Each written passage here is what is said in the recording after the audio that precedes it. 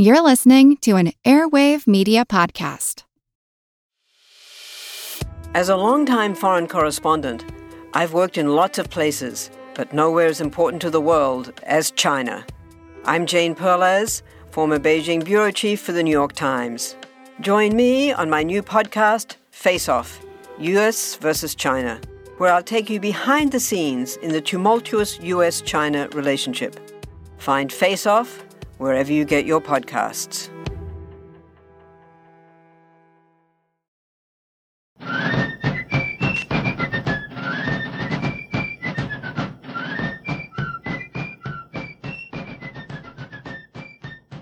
Hello, and thank you for joining the American Revolution. Today, episode 167, Defending the Delaware. Following the Battle of Germantown, the British Army's position in Philadelphia seemed secure. About 2 weeks after the battle, General Howe evacuated Germantown and moved his army closer to Philadelphia. With 15,000 regulars and Hessians packed together behind entrenched lines that Washington's army could not hope to break. Although Washington would not attempt to force another attack on occupied Philadelphia, the Continentals could still create problems for the British. As they had done when the British occupied Boston and New York, they prevented the occupiers from roaming the rural areas around the city to collect food, forage, and other supplies. In both Boston and New York, the Navy could make up for this loss by shipping in supplies from elsewhere. But in October 1777, the British Army in Philadelphia and the British Navy still gathering at the mouth of the Delaware River could not link up with one another. Since the outbreak of war, the Americans had fortified their defenses on the Delaware River to prevent a naval attack.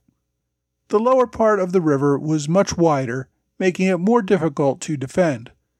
But once a ship travels upriver north of the Delaware-Pennsylvania border, the river narrows, making larger sailing ships less maneuverable. The Americans set up a series of forts and river defenses that would prevent the approach of any fleet to Philadelphia.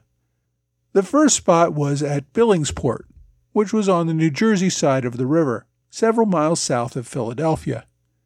It's actually near where the southern border of Philadelphia is now, but Philadelphia was much smaller in the 1770s. At that point, the river narrowed, and there was a slight bend, making it difficult for ships to navigate. So, to make it even more difficult, the Americans sank several chevaux de frises into the river. A chevaux de frise is basically a tree with all of its branches removed. The tip is sharpened and usually covered with an iron tip to make it into a giant spear. The other end is then attached to a big box of rocks and sunk into the river. Any wooden sailing ship that ran into this would be punctured and likely would sink.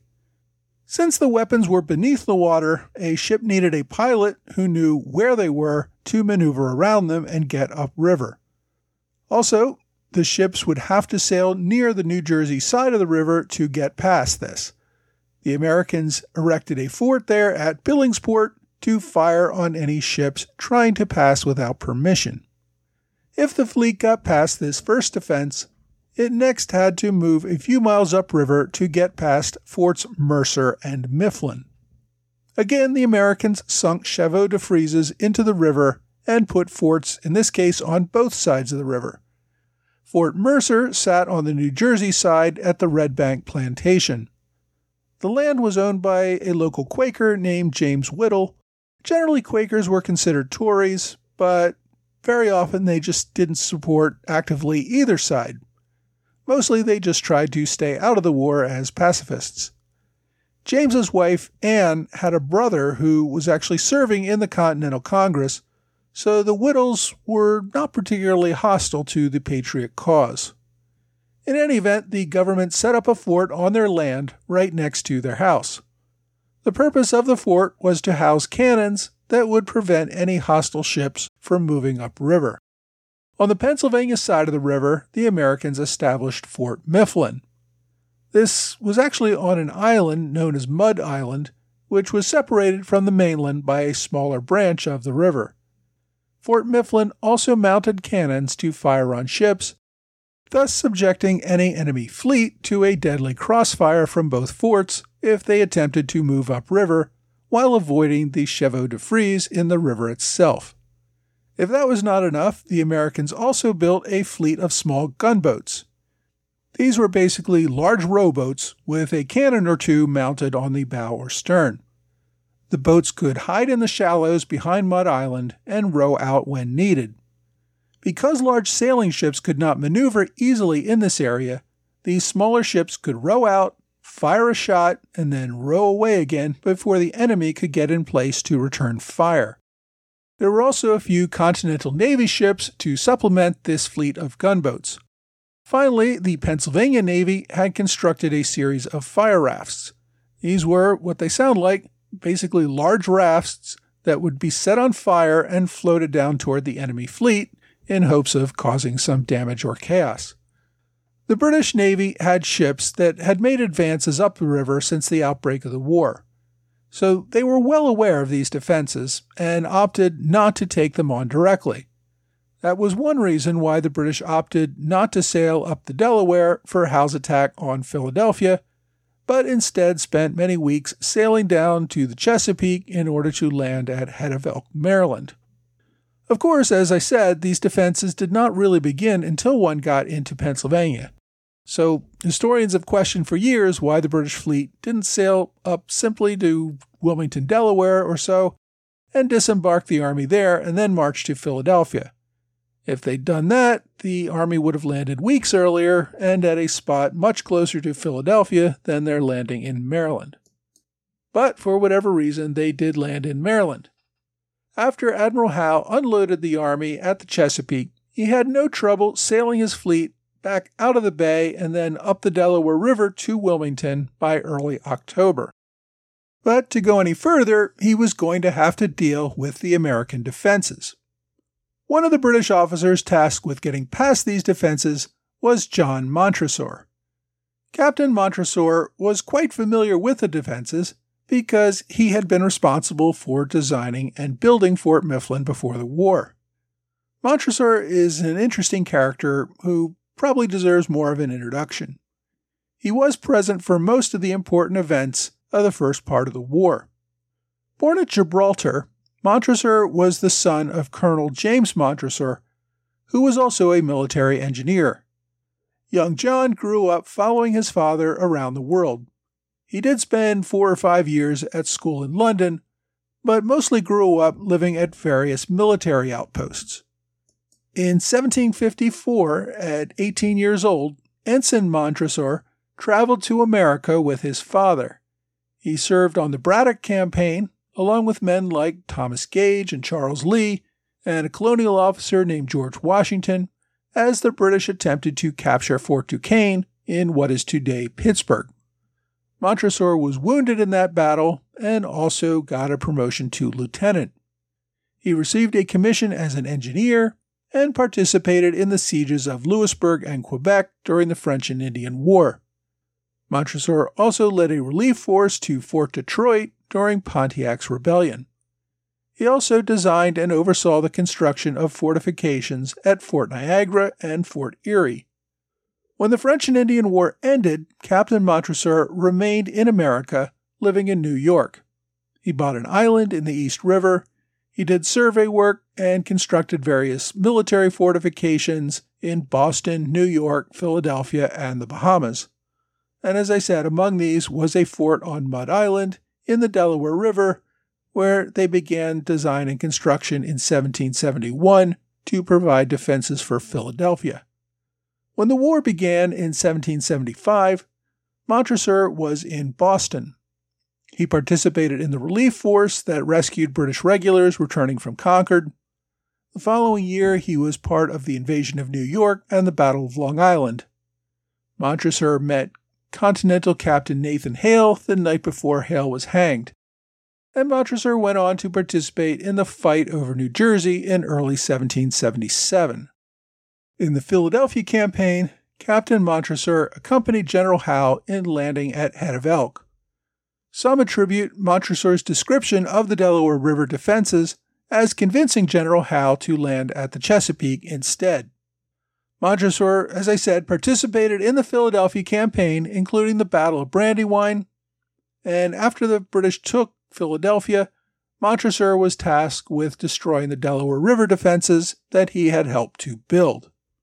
Now, traditionally, the Delaware River had not had real defenses.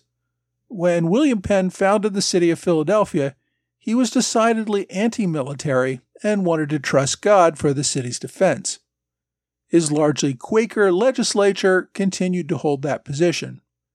It was not until 1771 or 72 that the colony, largely due to the support of Benjamin Franklin, began to build the defenses on Mud Island that became known as Fort Mifflin.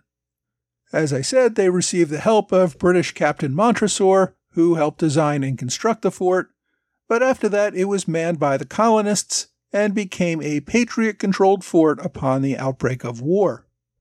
The British first tested American defenses in May 1776, when two British Navy ships, the Roebuck and the Liverpool, attempted to sail up the Delaware River. Their encounter with Patriot gunships and a larger ship, the Reprisal, under Captain Lambert Wickes, forced them to withdraw. For the next year, the British ships would linger around the Delaware Bay, attempting to capture ships entering or leaving the river, but they did not venture up toward the city again, even while General Howe's army was threatening the city from New Jersey in late 1776. The Americans attempted to beef up the river defenses in 1777. The ranking Continental Navy officer on the river was John Barry. Pennsylvania also had its own navy under the command of John Hazelwood. The Continental Congress gave overall command to Hazelwood, who also commanded the Continental ships on the river, leaving Barry with little to command himself. Pennsylvania gave Hazelwood the rank of Commodore. Now, some sources I've read say that he received an equivalent rank in the Continental Navy, but I can't find any record of that. Hazelwood was an English-born merchant who had moved to Philadelphia as a young man. He was serving as a captain of Philadelphia merchant vessels by the mid-1750s. As early as July 1775, he was working with the Pennsylvania Committee of Safety to begin developing the Delaware River defenses. Hazelwood, however, did not have a free hand to create defenses however he liked. He had to work with varied and sometimes conflicting interests between the Pennsylvania Committee of Safety, the Continental Congress, the Continental Navy, the Pennsylvania, New Jersey, and Delaware Militia, and the Continental Army. Within all those groups, there were different individuals who all seemed to operate on their own, each with different priorities and opinions on the best way to defend the river. When Tadeusz Kosciuszko first arrived in America in late 1776, the engineer began work on the fort at Billingsport. He did this before Congress gave him a commission, and before he finished work on the fort, the Continental Congress granted his commission and sent him off to Fort Ticonderoga. Over the summer of 1777, French officer Philippe de Coudray also went to Billingsport to consult on the defenses there. De Coudray thought the Billingsport location was much better suited to defense than the other defenses at Forts Mercer and Mifflin further upriver. He found that the river was narrower at Billingsport and that a floating battery on a shallow area behind an island on the other side of the river could provide good supporting fire. While de Coudray liked the location, the fort itself was entirely inadequate. De Coudray wanted 2,000 laborers to build up defensive walls and a total of 30 cannon along with artillery crews and a garrison to defend the fort itself against a land assault. By this time, however, Washington was more concerned about the British landing an army and did not want to pour more resources into building up Fort Billingsport. Instead, he encouraged the use of the primary defenses already established at Forts Mifflin and Mercer. On September 27th, the day after the British Army first marched into Philadelphia, the Continental Navy struck at the city. The Continental Navy ships Delaware and the Fly, as well as the Pennsylvania ship the Montgomery and some smaller gunboats sailed up the Delaware River to Philadelphia. Captain Charles Alexander sought to deliver a warning note to the British. Earlier that day, Commodore Hazelwood had instructed Alexander to deliver the note if he saw the British constructing any batteries along the river. The warning said that unless the British would cease and desist, the Americans would fire on them. Now, I'm not sure why Hazelwood felt that such a warning was necessary in the middle of a war, but it would probably had to do with his concern over firing on Philadelphia and perhaps wounding or killing innocent civilians. As Captain Alexander approached the Philadelphia wharf, the newly installed British batteries opened fire on his fleet. A brief firefight ensued, and most of the American fleet returned downstream to Fort Mifflin. The largest ship, however, the Delaware, ran aground under heavy British artillery fire. British cannons took out the mainmast, wounded 6 of the crew, and killed 1. Captain Alexander was forced to surrender along with his ship. He and his crew were taken prisoner, and his officers were imprisoned in Independence Hall, from which they would escape several months later. The capture of the Delaware also gave the British a 28-gun frigate that was upriver from the American defenses. 2 other American ships, the Effington and the Washington, under the commands of John Barry and Thomas Reed, had sailed upriver to Burlington, New Jersey, the day before the British took Philadelphia. Both of these ships were even larger than the Delaware, but had still been under construction and did not have the armaments to go into battle. The Americans feared that the British might sail up and capture both of these ships as well. If the British were able to assemble a small fleet of ships upriver from the American defenses, and that fleet worked in concert with the British fleet downriver, it could make the American defenses much more difficult. The British, however, did not go after the other ships and were content to hold Philadelphia and await the British fleet. The fear of these other ships being captured, however, was a big source of concern for the American leadership. It had taken the British Navy more than a month to complete its deployment at Head of Elk in the Chesapeake and then sail back around to the Delaware Bay and make its way upriver. So it was by early October 1777, about the same time the Continental Army was attacking the British at Germantown, that American observers were reporting dozens of British naval vessels entering the Delaware Bay and making their way upriver. The British made their way up to Newcastle, Delaware, and Chester, Pennsylvania, with little resistance. The first real threat to the fleet came at Fort Billingsport.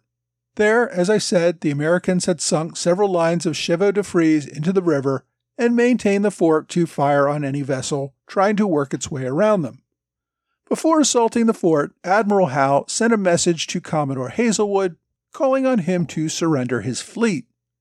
I don't know if Howe seriously thought there was a real chance that the Americans would surrender without a shot fired, but I guess he figured it was worth asking. Hazelwood, of course, declined the offer of surrender and continued his preparations for battle. About this same time, Commodore Barry received a more secretive offer. A messenger, whose identity was never made known, met with Barry aboard the Effington, which was still hiding up north of Philadelphia. The messenger conveyed a British offer of 15,000 guineas to Barry if he sailed down to the Delaware and surrendered his ship. Further, Barry received an offer of a commission in the British Navy and could continue to command the Effington in His Majesty's service. Conjecture is that the offer was delivered by one of Barry's in-laws, several of whom were known Tories. These relatives were by this time working for the British in Philadelphia. As Barry later told the story, he lost his temper and ordered the man off of his ship. At the same time, Admiral Howe assumed his overtures would be rejected and continued planning and preparations to retake the river by force. Howe conferred with Captain Andrew Hammond of the Roebuck. Hammond had been trolling the waters of the lower Delaware for several years and was probably the naval officer most familiar with the current state of American defenses. Hammond told Howe that he would be able to work his way past the chevaux de frise in the river if Howe could take out Fort Billingsport and prevent any artillery harassment from that location. Until that was clear, Admiral Howe kept the bulk of his fleet further downriver, avoiding direct engagement. On October 2nd, the Navy assisted 2 regiments of regulars under the command of Lieutenant Colonel Thomas Sterling across the Delaware River to the New Jersey side. Sterling had been tasked with the capture of Fort Billingsport. By October, there were very few Americans left to defend the fort. General Washington had recalled almost all troops in the area to join his army in Pennsylvania, first for the land defense of Philadelphia and then for the attack at Germantown. As a result, there were only a couple of hundred militia at the fort for its defense. Further, the fort had never implemented the defenses recommended by General Ducoudray.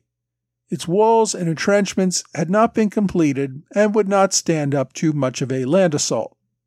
The fort commander, Pennsylvania Militia Colonel William Bradford, deployed a cannon and several dozen militia to confront the advancing regulars in order to delay the attack on the fort. He used what time he had to evacuate as many guns and supplies as he could, moving them on boats to the Pennsylvania side of the river. He spiked the cannons that he could not transport and set fire to the fort and all of its buildings. By the time Sterling's regulars arrived a few hours later, Billingsport was an abandoned, burning ruin. The British removal of the fort had succeeded in eliminating the threat of cannon fire from Fort Billingsport.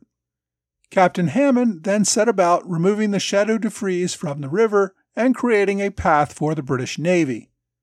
The Americans floated some fire rafts down the river at night in an attempt to force the British to withdraw, but the British were able to prevent the fire rafts from doing any harm, and within a few days they had cut a hole in the American underwater defenses. They then moved 6 ships north of Billingsport. The next barrier separating them from Philadelphia was the defenses at Forts Mifflin and Mercer. And we'll get to that next week when we cover, guess what, the battles of Fort Mifflin and Mercer.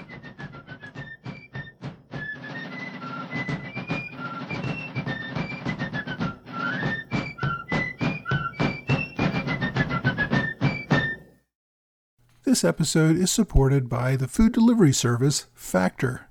It's spring now, and we all want to spend more time outdoors, enjoying life, not the kitchen.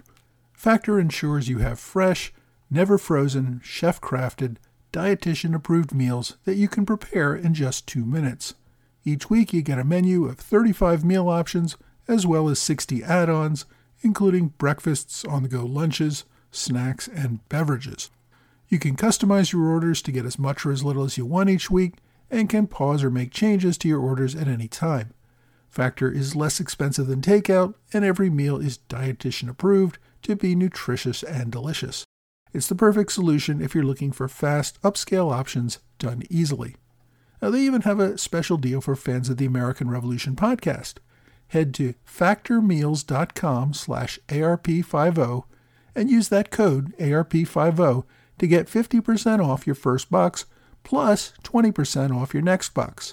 That's code ARP50 at factormeals.com/ARP50 to get 50% off your first box plus 20% off your next box while your subscription is active. Hi, thanks for joining the American Revolution Podcast After Show. My continued thanks to Trey Nance and George Davis for their support of the podcast at the Alexander Hamilton Club level on Patreon, as well as all of my other continuing supporters. Thanks also to Brian Locke for another one-time contribution via Zelle. Remember, the podcast can accept contributions via PayPal, Zelle, Venmo, and Pop Money. Anything you can do to help support the show is, of course, greatly appreciated. I also want to send my best wishes to friend of the show, Kurt Avard, this week. Kurt's new historical novel, First Do No Harm, releases this week on September 25th, 2020. The story takes place in 17th century Vienna during a plague epidemic. I wish Kurt well on his project and hope that the book gets the attention that it deserves. Later this week, I will be releasing another special episode, which is an interview with the author recorded shortly before the release of his book. This week's episode, though, covered the British attempts to clear the Delaware River. The British effort to take Philadelphia by land and then clear the water access to the city was a rather unconventional approach. It meant that all those river defenses did not directly play a role in defending Philadelphia. Although the defenses did not stand up to a British assault, they did have a valuable benefit on the overall war effort. The mere presence of those defenses are part of the reason why General Howe opted to waste several weeks sailing down to the Chesapeake and then marching up by land. This delayed the capture of Philadelphia by many weeks, and those precious weeks could have resulted in General Howe sending reinforcements north to help General Burgoyne at Saratoga. Instead, Howe was actually forcing General Clinton to send more reinforcements from New York down to Philadelphia, thus hobbling Clinton's meager efforts to provide a distraction to help Burgoyne.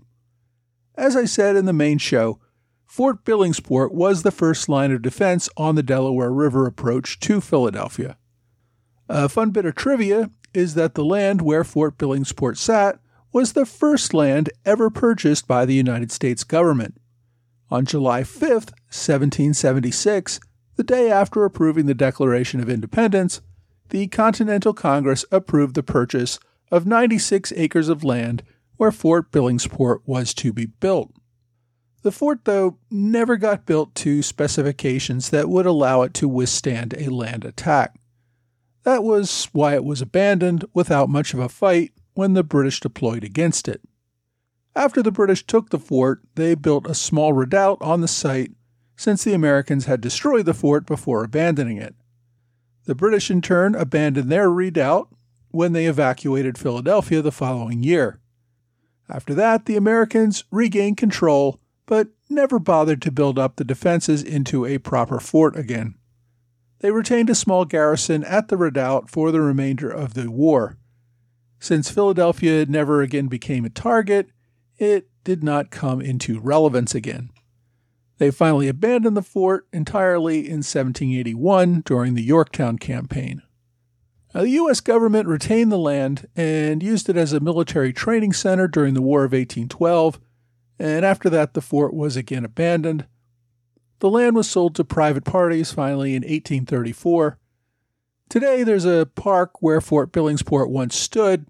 However, none of the original structures remain. There's just a small marker, and most of the property became part of an oil refinery originally built by Standard Oil. So, even though Fort Billingsport does not stand, the delays caused by the Delaware defenses did impact the course of the war. My book recommendation this week is The Pennsylvania Navy, The Defense of the Delaware, 1775 to 1781, by John W. Jackson. As I noted in the main show, there were competing interests between the Continentals, the militia, and the state army and navy. The state of Pennsylvania actually had its own navy, commanded by Commodore Hazelwood. This book talks about the Navy's 6-year existence, with a considerable portion of the book devoted to the events of 1777. It also talks about the Continental Navy and the forts along the Delaware, including a fair amount of detail on Fort Billingsport. The book itself was published in 1974. It's about 350 pages, plus another 150 pages of appendices, notes, and index. It's extremely well researched and detailed. The author, John Jackson, was a former ad executive who spent most of his later years exploring his passion for the American Revolution, particularly in the Philadelphia area. He also served as chairman of the Germantown Historical Society and wrote several great books in addition to the Pennsylvania Navy about various topics related to the war. So, if you want to read more about today's topic, The Pennsylvania Navy by John Jackson is a good option. My online recommendation this week is a free ebook on archive.org. It is called Defenses of Philadelphia in 1777 by Worthington Chauncey Ford. This is a wonderful compilation of primary sources, including correspondence, journals, and other writings from the time. It covers the preparation and planning before the British invasion, as well as actions taken during the invasion. The book itself was published in 1897, but as I said, all of the contents of the book come from original writings written in 1777. It is available as an ebook, free for download in multiple formats. If you go to search for the title on archive.org, note that the author spells defenses in Defenses of Philadelphia with a C rather than the modern current American spelling using an S in defense. Or you can simply use the direct link to the book as posted on my website and blog. Well, that's all for this week. I hope you will join me again next week for another American Revolution podcast.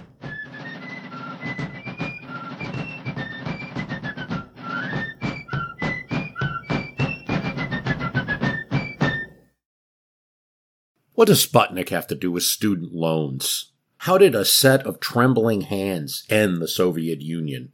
How did inflation kill moon bases? And how did a former president decide to run for a second non-consecutive term? These are among the topics we deal with on the My History Can Beat Up Your Politics podcast. We tell stories of history that relate to today's news events. Give a listen. My History Can Beat Up Your Politics wherever you get podcasts.